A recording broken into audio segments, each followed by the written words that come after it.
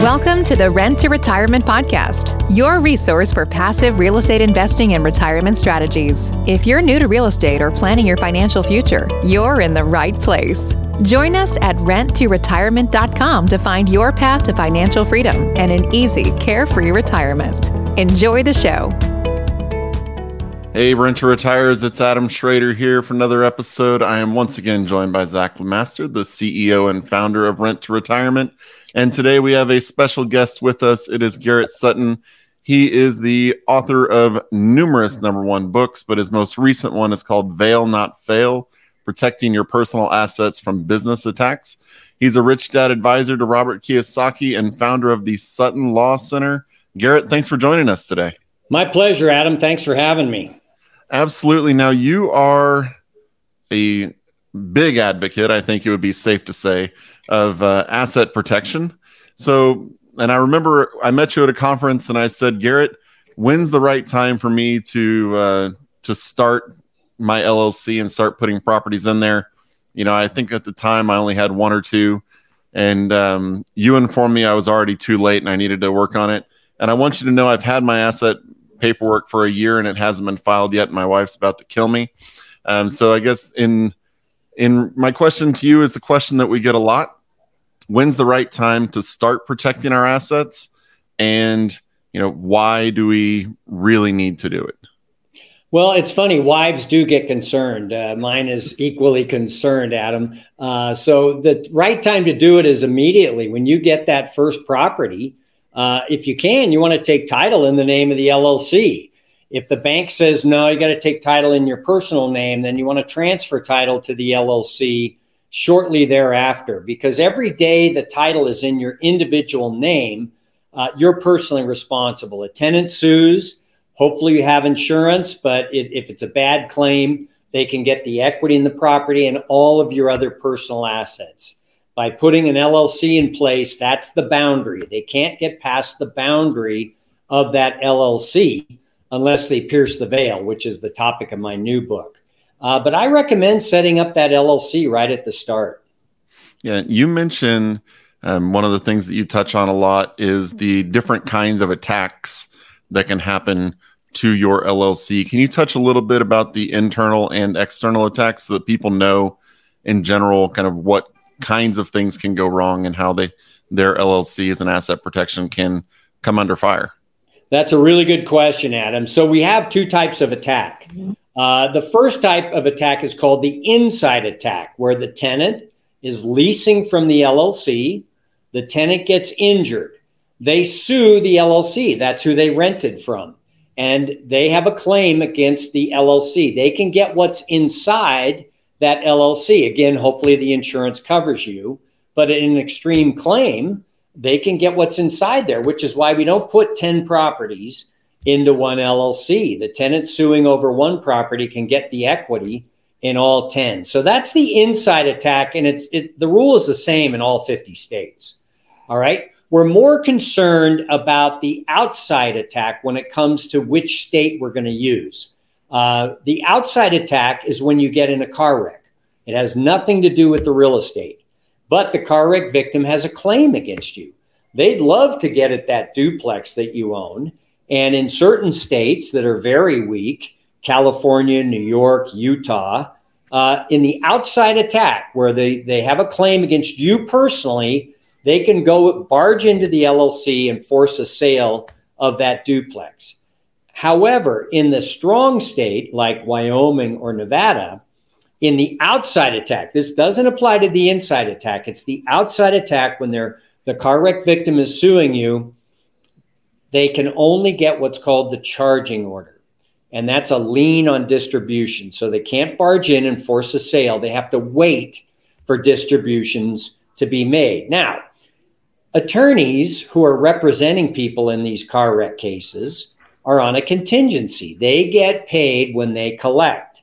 And so we like to have enough insurance. That's the pot of red meat that the attorneys can get at. But if your assets are held by a Wyoming parent holding LLC, the attorney knows they're going to have to, in most cases, go to Wyoming, get a judgment there, monitor if distributions are made. It's just not a good use of their time, especially when they're on a contingency. So we always recommend, Adam, that our clients have insurance in the name of the LLC and an umbrella policy for your personal insurance. The attorneys know how to get at the insurance. And then we have Wyoming holding LLCs or Nevada holding LLCs to prevent people from getting inside an LLC on the outside attack. That's how we structure things. That's really, really important to know, Garrett. And I appreciate you breaking that down for us as far as, because that's what a lot of people want to know is like, what's my risk factor here? Most people think about the potential of a tenant suing, which I think is probably more of a rare situation, but more than likely, if someone knows that you have assets, like real estate, and there's some sort of potential lawsuit out there, whatever the case is, then they would try to attack those assets of yours potentially. And in your case, assuming that they were successful in that, I guess that's where that additional considerations are taken into place with distribution and things like that. I want to talk a little bit about different LLC structuring because, and you talked about this a little bit, but this is something we hear about all the time is, we know you've made it very clear that it's important someone protects their assets right away because really you never know, right? I mean, when do you need the LLC when you're getting sued, right? But called an accident, right? Yeah, that could happen. Yeah, you can't put the seatbelt on after the accident. If you've been sued and you held title in your individual name, you are personally responsible. You can't run to the courthouse and put the asset into an LLC after you've been sued. So why not do it at the start? Agreed, 100%. And I always tell people it's important to you think about the property and then your personal assets, but I mean the retirement, everything. You want to separate out the asset from your personal assets and personal net worth and primary residence, and vice versa, and also against other properties, right? Separating them out from other properties. Absolutely. So if you have a brokerage account, if you have gold and bullion, crypto, you can put that into a separate LLC and protect that. If you get sued in the car wreck case, your brokerage account, your other paper assets are held in a separate LLC, and you're much better protected than leaving a very large stock brokerage account in your individual name. So this applies not only to real estate, but to other holding assets. And then your home, you mentioned your home, Zach. In some states, you use the homestead exemption. Florida and Texas provide unlimited protection. In other states, they don't have a homestead exemption, so you have to consider using LLCs. So, each state is a little different. This is not a complete cookie cutter process here. We've got to look at the state that you're living in and the number of assets you have, because we want to protect them all the best we can.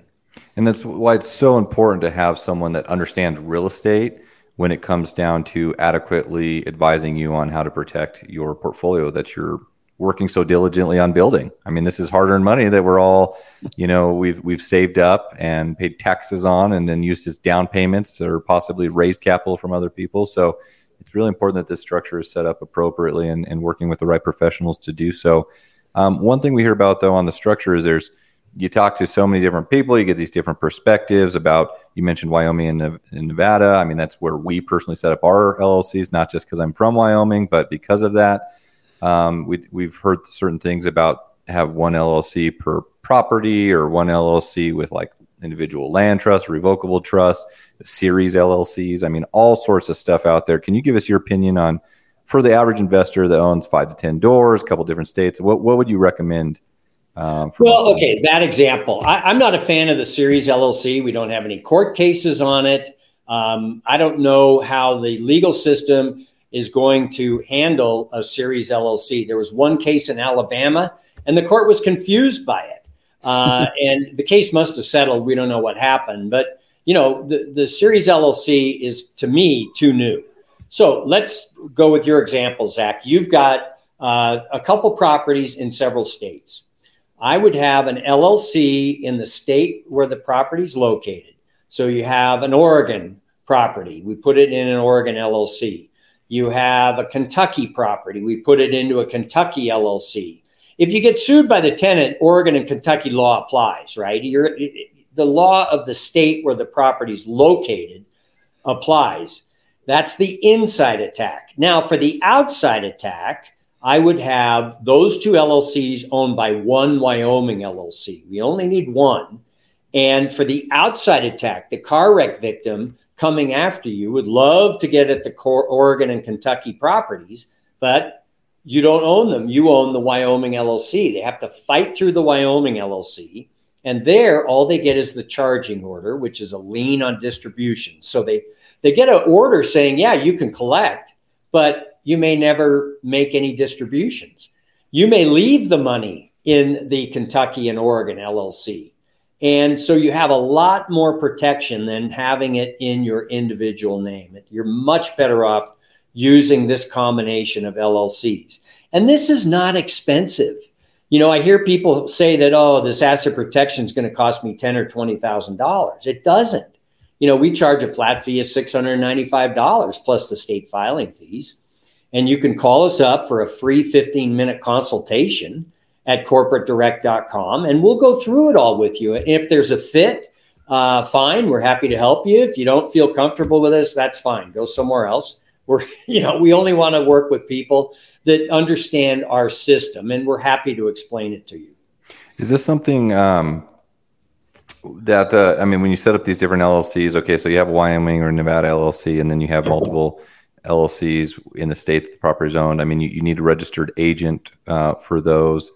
It doesn't sound like we're doing foreign filing of an LLC in other states. It's just the state that the properties are located. Does your company operate as registered agents as well? Or what about like maintenance of that LLC? Yeah, we provide registered agent services in all 50 states. And so when I mentioned the $695, that includes the registered agent fee for the first year. That's included in our package. And then every year thereafter, it's $125.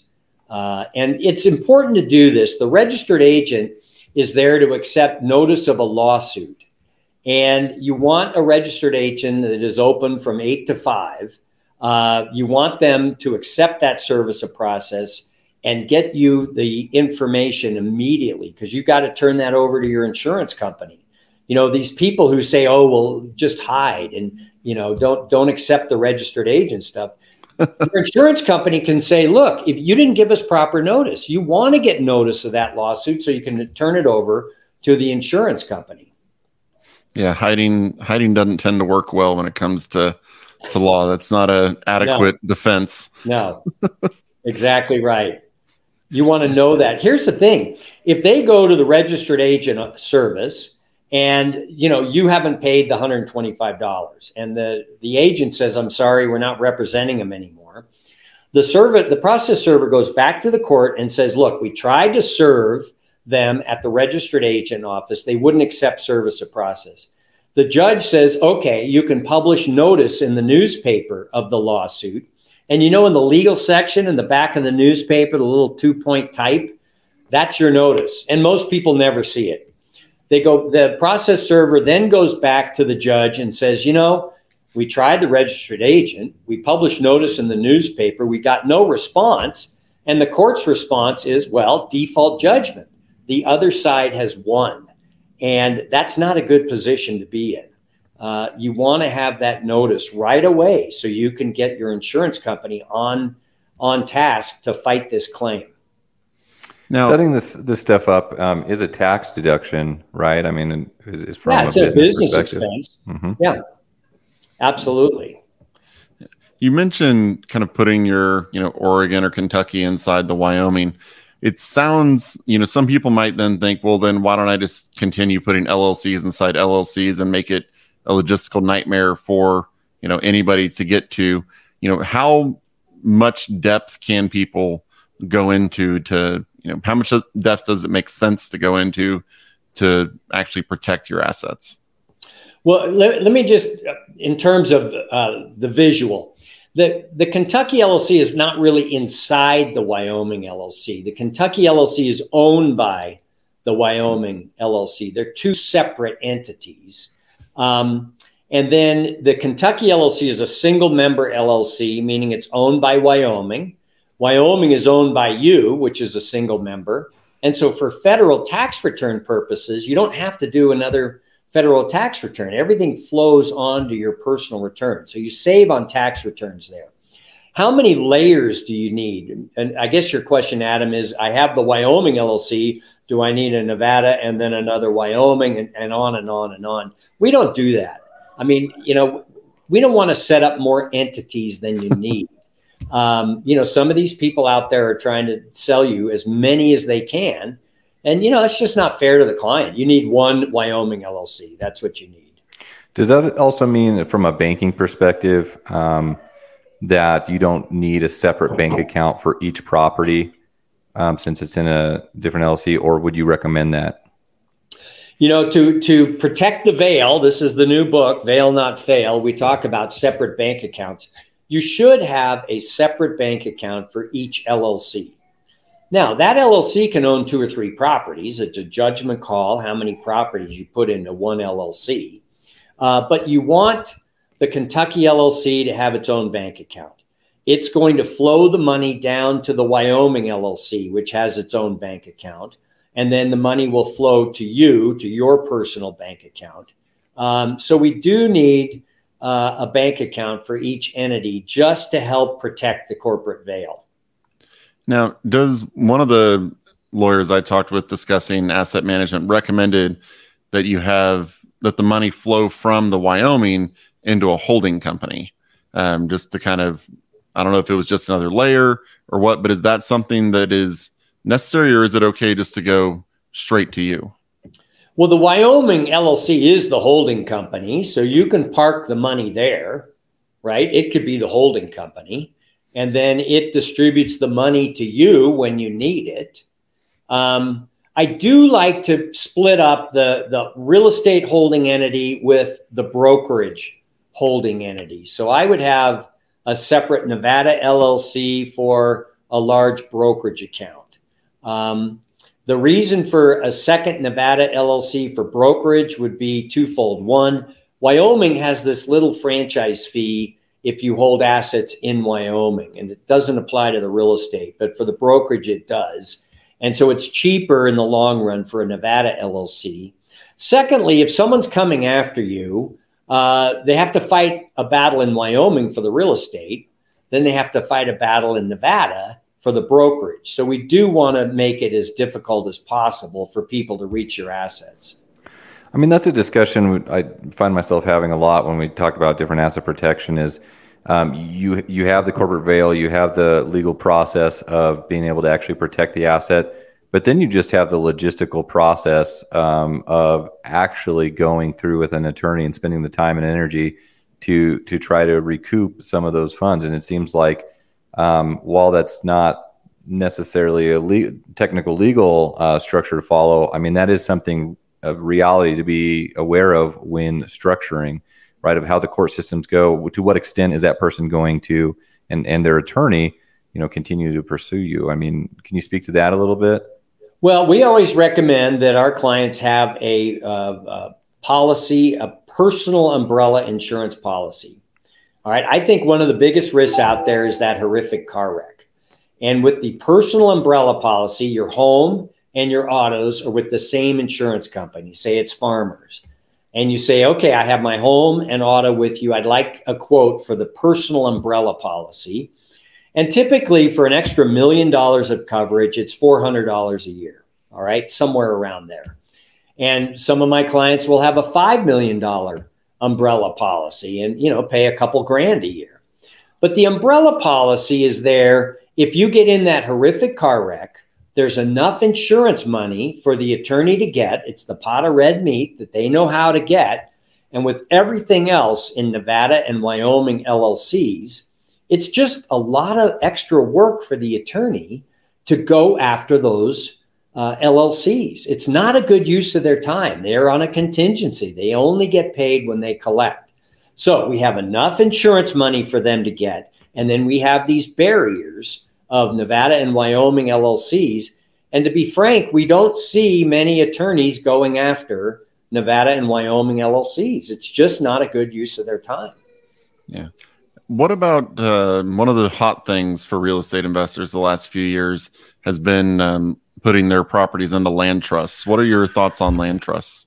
I don't like land trusts. They offer no asset protection. There's a lot of misinformation on the internet about land trusts. I wrote a whole chapter about them in this book, Loopholes of Real Estate. So there's a lot of information about land trusts and the fallacy of land trusts in Loopholes of Real Estate. We do not set them up. What is the biggest fallacy? Is it just that it has actually asset protection? Yeah. People make these claims. Many of them aren't attorneys that they provide asset protection. They do not. Yeah, but from what I understand, it's mostly just anonymity, right? That's the big draw of them. Well, here's the issue, and that's what I wrote about in Loopholes. The issue of anonymity, they will sell you this idea of a land trust, and you put the land trust on title to the property, all right? And then there's no listing of who owns it or how they can get in touch with the land trust beneficiary. Remember, we were talking about the registered agent, right? So the attorney is looking for the owner of the land trust, and they don't give up. They publish notice in the newspaper, right? So the whole idea of being private and not having to accept service of process leads to you having a default judgment against you. It makes no sense. You want the person to be able to reach you so you can get to your insurance company. With this privacy anonymity idea with the land trust that no one can find you, all they have to do is go to court, get permission to publish notice in the newspaper. You're not going to see that notice, and your land trust has a judgment against you. They have a judgment against the land trust. They find out who the beneficiary is, and you're personally responsible for the claim. It's not a good system. Well, I know that Adam reads the newspaper every day on the fine print. So, I mean, I think every person under the age of 50 reads the newspaper every day, right? Yeah, it's still legal notice. what about, and that's crazy to me. But let's talk about the due on sale clause, because I guess so going back to technicalities here, you recommend putting the closing in the LLC. I mean, as we've seen, most conventional lenders require you to close in your own name, which at that point you can transfer title to the LLC. And you made a good point of transferring the insurance as well to the LLC. That's something that I don't know if I've personally done, and I don't know if that would have an issue with the lender or not, but I guess that's what's that? Here's the thing. Just tisk, Zach. I know, right? Well, you got to file your paperwork still. So, so it's still in our name, so we're good. So here's the thing with insurance and the LLC. So you're going to take title in your name. The insurance policy will be in your name. You're going to transfer as soon as you can title from your name into the name of the LLC. You're going to go to your insurance company and say, hey, title is now in the name of the LLC. And the insurance company may say, well, geez, an LLC is a business entity. We have to charge you a higher premium, which is nonsense. The risk of a fire is the same whether it's in your name or the LLC name. So here's how you skin the cat. You say, okay, leave the premium in my name, but list my LLC as an additional insured. And that way you're covered. No, it makes complete sense. And thank you for specifying that, Garrett. So if you got to close in your own name, transfer title to an LLC, we see it all the time. We do this personally. I mean, thousands of investors, some concern would be this due on sale clause of the bank calling the loan due, which we've never personally seen or really heard of, but it's out there. Let's get your opinion on that. Let me clarify that. So first of all, the due on sale clause, you haven't sold the property. You've transferred it from you to you. It's not a taxable event. You haven't sold it. The magic language is continuity of obligation. And what that means is when you transfer title from your name into your LLC, you still have a personal guarantee to the bank, right? That doesn't change. The bank still has a first deed of trust on the property. That doesn't change. So there's this continuing obligation on your part to pay the bank. Their position hasn't changed. In fact, I would argue, and I think most banks are starting to see this now because it's gotten better over the last 10 years, you're in a better position when title is in the name of an LLC. You're less likely to be sued, and that's good for the bank. So not something to be concerned about. And, we see people do it constantly. So Is it better to ask permission or forgiveness? yeah, well, you don't want to, and the bank really probably doesn't even know, to be quite honest, that, the title and your mortgage are two separate things, right? And so the bank, really doesn't know, and it's not about hiding it from them. Well, you're going to send them a mortgage check in the name of the LLC, right? You're going to open a bank account for that LLC. You're going to pay the mortgage with an LLC check. And the bank has notice. And as long as you're paying the mortgage, why would a bank ever call the loan? And I've always thought that, okay, if that truly were to happen, what would stop someone from just transferring title back to their name if they were to call it due? Obviously that's. Yeah. You would say, oh, I'm sorry. And you would transfer it back to your name. And then we have plan B. But so there's another way to deal with it, but it just never happens. Right. Now, when it comes to LLCs, you mentioned having the one for every state. Now, I'm assuming based on that, you just put the properties into an LLC until you're uncomfortable with the amount of equity that's in them, and then you form another one in that same state. So then you'll have multiple ones. Is that accurate? Yeah. Let's say you have a number of properties in Ohio. All right. You start with one Ohio LLC, and the first Ohio property goes into the Ohio LLC. Then you buy a second one and you go, the equity between these two properties is $100,000. I'm okay with two properties in one LLC. Then it becomes a judgment call. You buy the next property and it's worth $500,000, free and clear. Do you put it in the same LLC with two other properties, or do you set up a second Ohio LLC for that one property? These are the questions you have to ask yourself. And, during the free 15-minute consultation, we'll go through this with you, but really it's a judgment call. It's your decision. How many properties per LLC? No, that's a great point.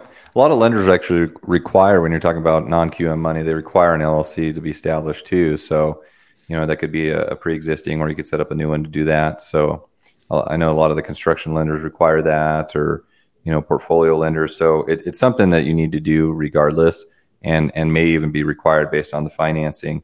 Garrett, I know that your association with Robert Kiyosaki, you have really advised him and protected his assets, and, he's such a public figure in the real estate space. Can you share a little bit of your personal experiences and kind of how things were done, and kind of how your relationship to Robert evolved over time? Yeah, I became acquainted with Robert in the year 2000, and they were looking for a Nevada attorney. I'm based here in Reno, as you can see. I got the map behind me, and so Robert and I hit it off. We both had played rugby. Robert loves rugby. And so I became selected for the slot of Rich Dad Advisor on asset protection and corporations. And I started writing the books. And Robert has done very well. He's a savvy investor. And so I have set up his LLCs for the last 20 years. And he is very keen on protecting his assets. As you mentioned, he's a public figure. He needs to protect his assets as much as anyone else. And so I have been able to help him in that regard. And in return, I've been able to travel around the United States and around the world, talking to people about financial education. It's been a great run for the last 20 years with Robert. That's outstanding. And it's so important that we do. People that build large portfolios, there's so much time and energy and blood, sweat, and tears that go into it. You got to spend the time to properly protect it. It's just, it'd be so unfortunate to have an event where, decades of hard work is, potentially jeopardized. So, well, and that's the reason for the new book, Fail Not Fail, because you set up the entity and all you have to do is follow these pretty easy rules. A meeting once a year, paying the state, setting up a separate bank account. But if you don't follow the rules, they can go through the LLC and get at your personal assets. And it's interesting. This happens 50% of the time.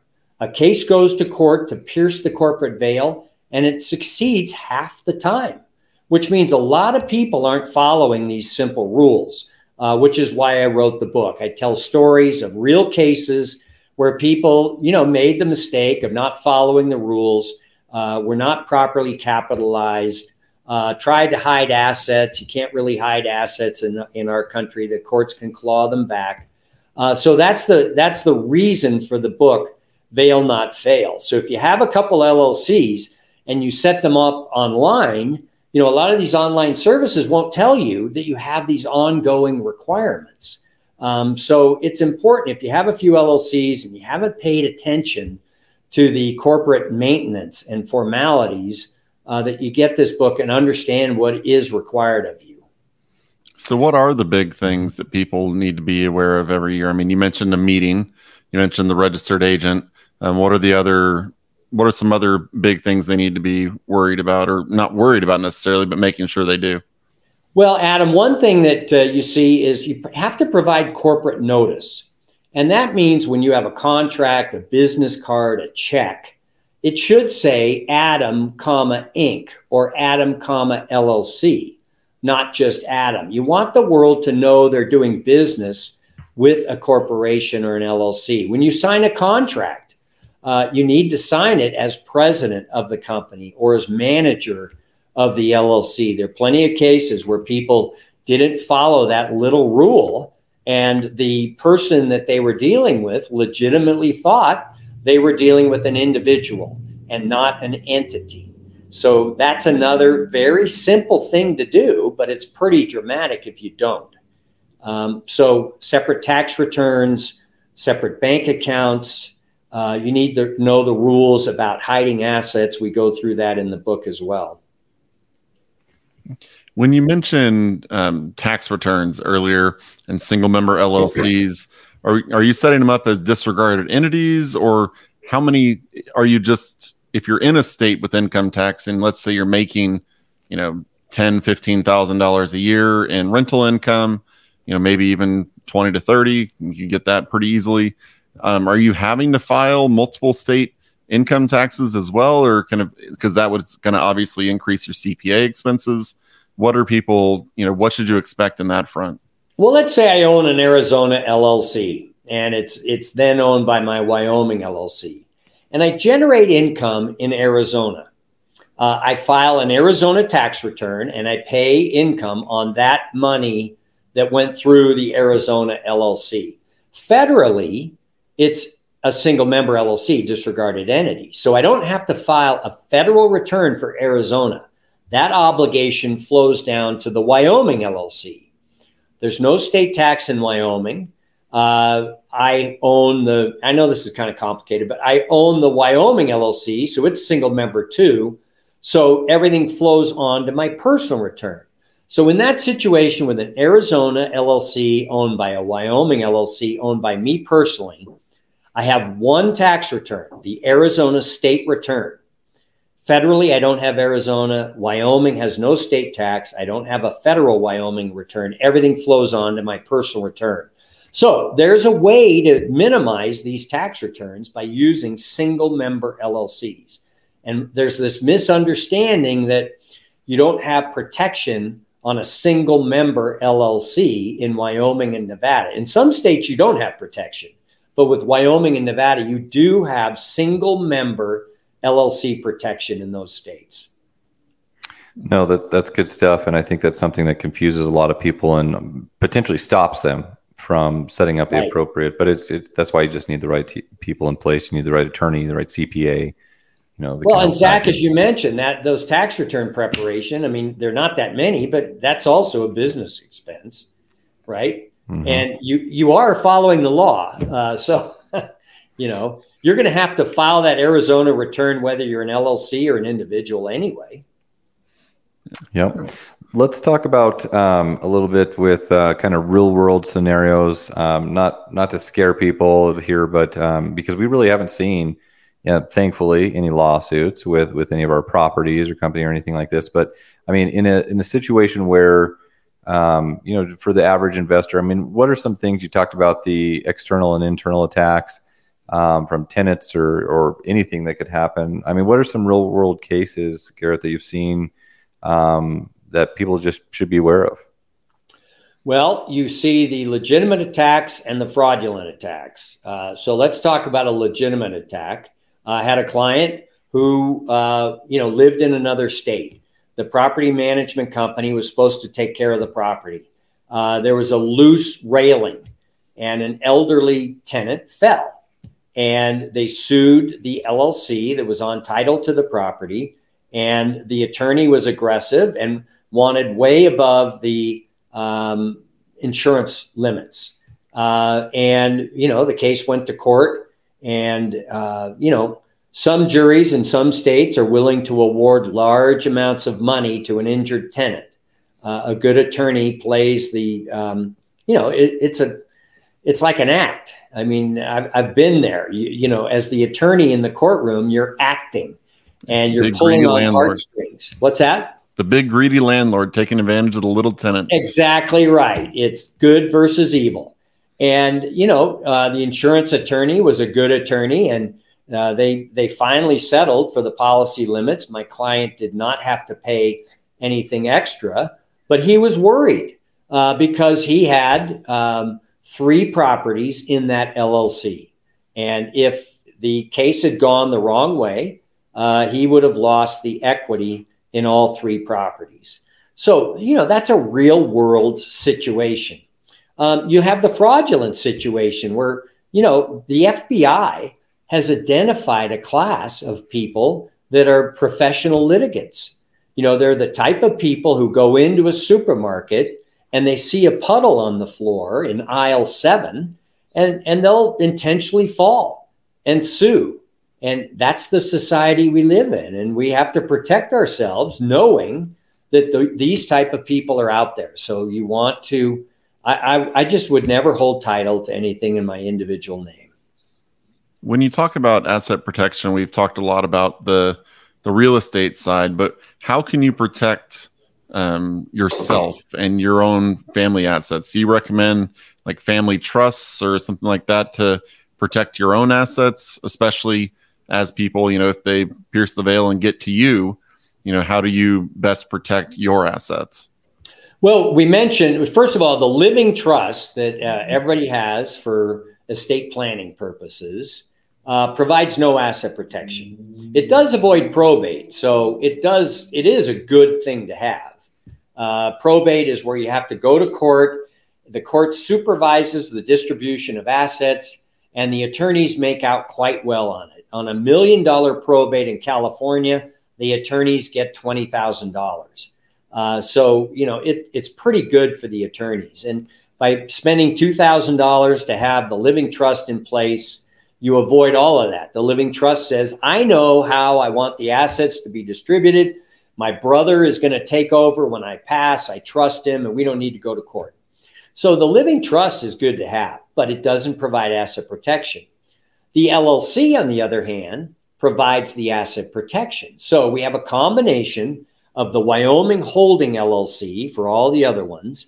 The Wyoming Holding LLC is owned by the living trust. Asset protection here, probate avoidance here.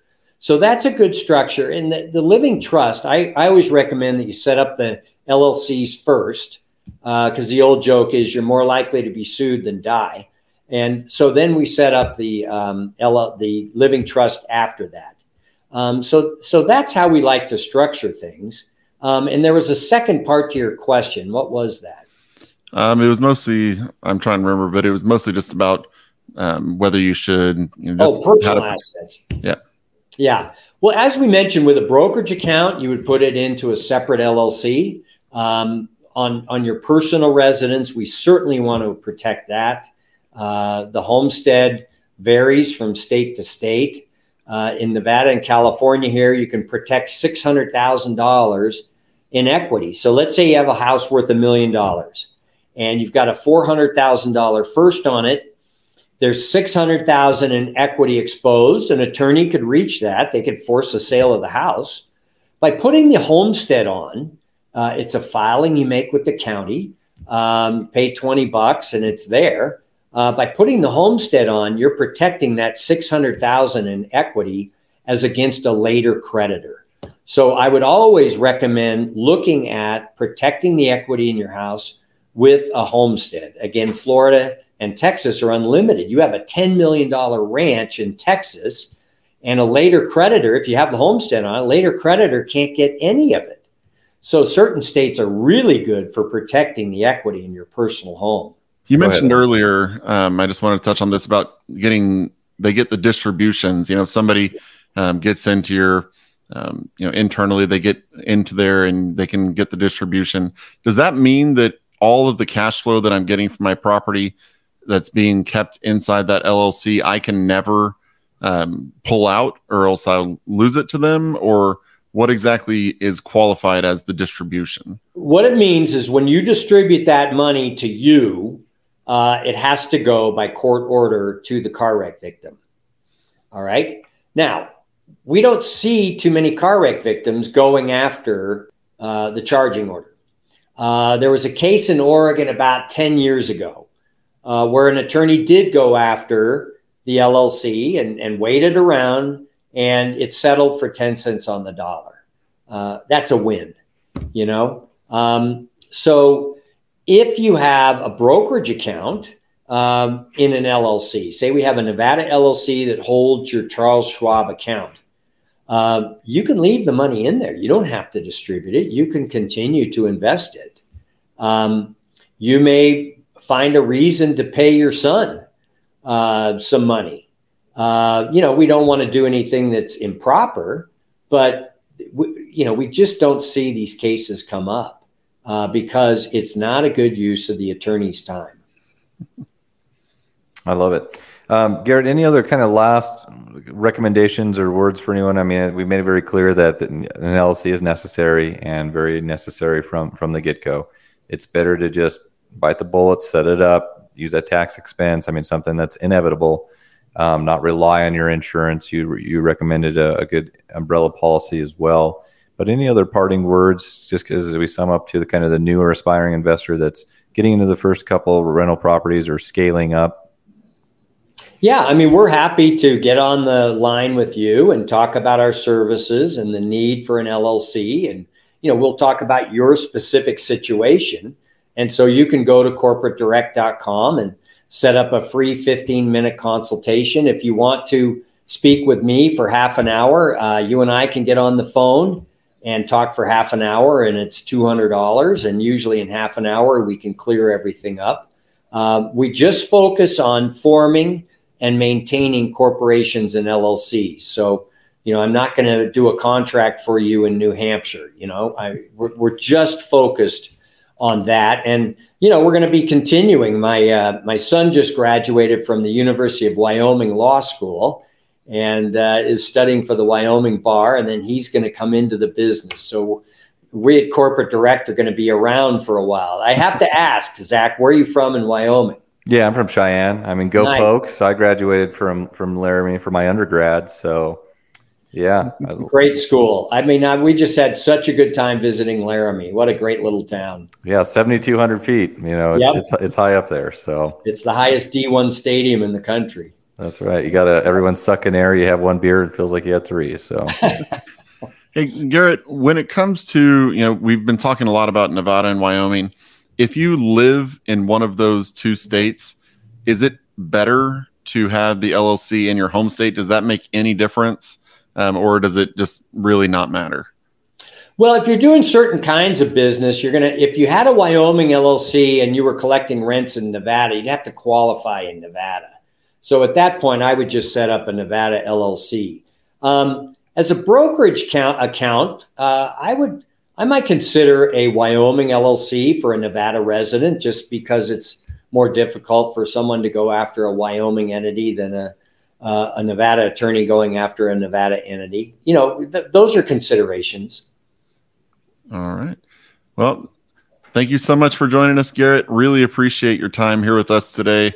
For everybody out there, remember it's corporatedirect.com. You can set up a little 15-minute time with Garrett's team to go over your situation. That's corporatedirect.com. And if you want to have any assets that you actually want to protect, you can head over to renttoretirement.com and see what all we have there. Schedule a time to talk with one of the investment strategists. You can see all of our inventory there. That's at renttoretirement.com. If you have any questions, it's podcast@renttoretirement.com, podcast@renttoretirement.com. Would really appreciate you leaving a review of the podcast on whatever podcast platform you use, and we'll talk to you in the next episode. Thanks for listening to the Rent to Retirement Podcast, your #1 resource for wealth-building real estate investing and stress-free retirement strategies. Continue your real estate education and invest with us at renttoretirement.com.